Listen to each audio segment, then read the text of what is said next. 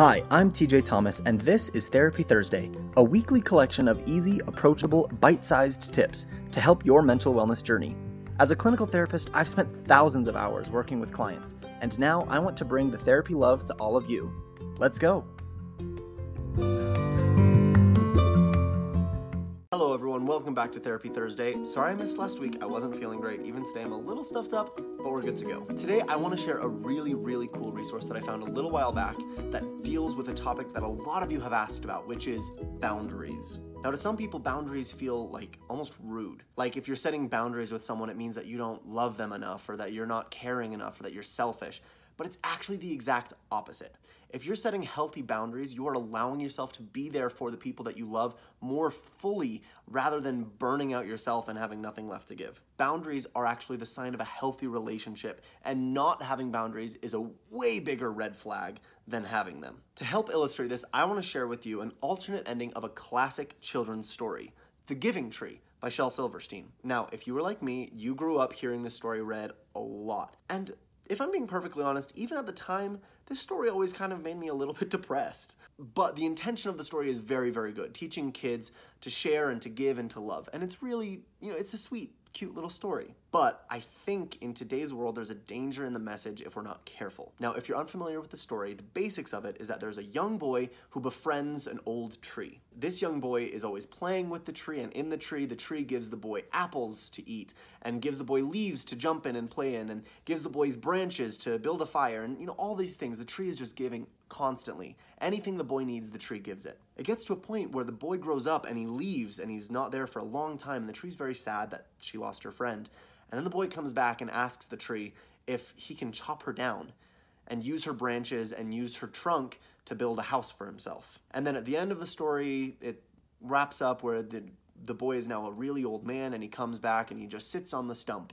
And the message was that, always give and always share and always be loving. And while I think that's great, I think it also can lead to a little bit of a wrong message being given, that you should give of yourself endlessly until you literally have nothing left to give. And that is where boundaries come in. So an alternate ending that I found, created by a guy named Topher Payne, is called The Tree Who Set Healthy Boundaries. And I want to read the alternate ending to you today. If you just Google The Tree Who Set Healthy Boundaries, you'll be able to find it.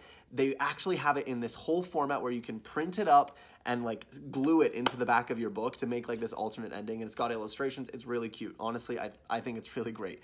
And I like this ending a lot better than the original. So I'm going to read it for you.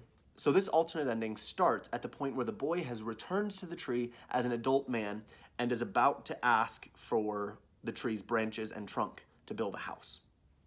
"I am too busy to climb trees," said the boy. "I want a house to keep me warm," he said. "I want a wife and I want children, and so I need a house. Can you give me a house?" And now this is the point normally where the tree says, "I have no house to give, but you can chop down my branches and my trunk and yada yada." Instead, the alternate ending says this: "And the tree said, 'Okay, hold up. This is already getting out of hand. Look, I was fine with giving you the apples to help you get on your feet. They'll grow back next season anyway. But no, I'm not giving you a house. I've seen boys like you pull this nonsense with other trees in the forest. First it's the apples, then branches, then the trunk, and before you know it, that mighty, beautiful tree is just a sad little stump. Well, look here, boy, I love you like family, but I am not going down like that.' And while we're on the subject," the tree said, grabbing him by the collar of his shirt, "I recognize friendships evolve over time, and we may not see each other as often because you don't have time for your tree friends. But we used to be real tight. Now it feels like I only see you when you need something. How do you think that makes me feel?" The boy took a long breath. He felt a sour rumble in his stomach because he realized he hadn't considered his friend's feelings. "I bet it makes you feel bad," said the boy. "Yes, boy, bad.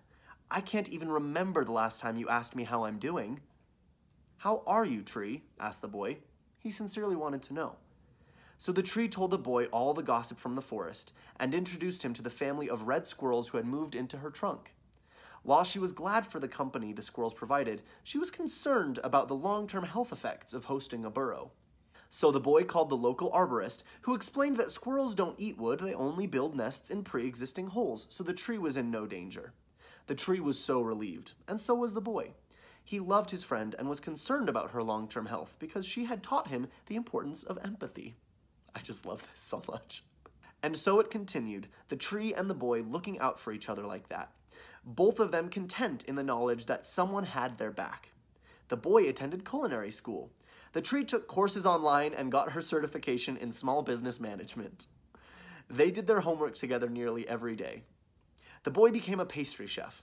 Together they opened a bakery selling the best apple pies anyone had ever tasted. It turned a profit in the first 18 months, which is most uncommon. Eventually, the boy had a son of his own. And much later, the son of the boy had his own family too. Because of their friendship, the boy was successful and fulfilled, and the tree grew wider and stronger, standing tall and beautiful in the forest for many, many, many years. Plus a few years even more than that. As each generation played in her strong old branches, the tree often thought back to the fateful day when the boy had asked her for a house. In truth, she would have gladly given him her branches to build one.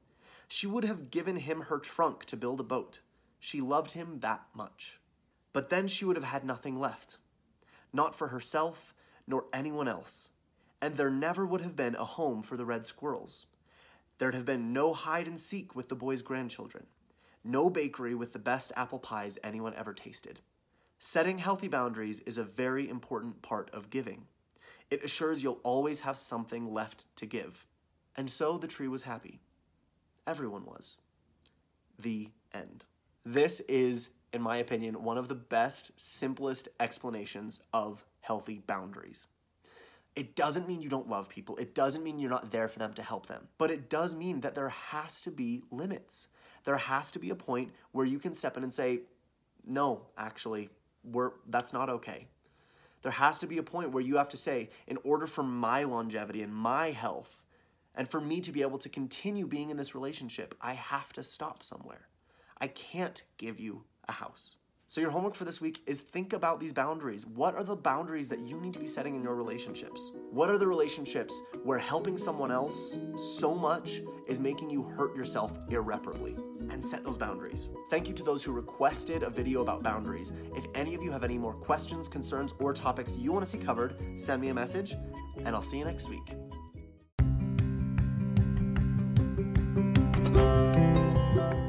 Thanks so much again for listening. If you enjoyed this or other episodes of Therapy Thursday, please consider rating and leaving a review wherever you're listening to your podcast. It really, really helps us to be able to get this in front of more people.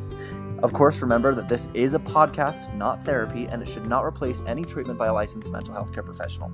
And I invite you to follow me along on my Instagram @TJ Counseling for more mental health tips.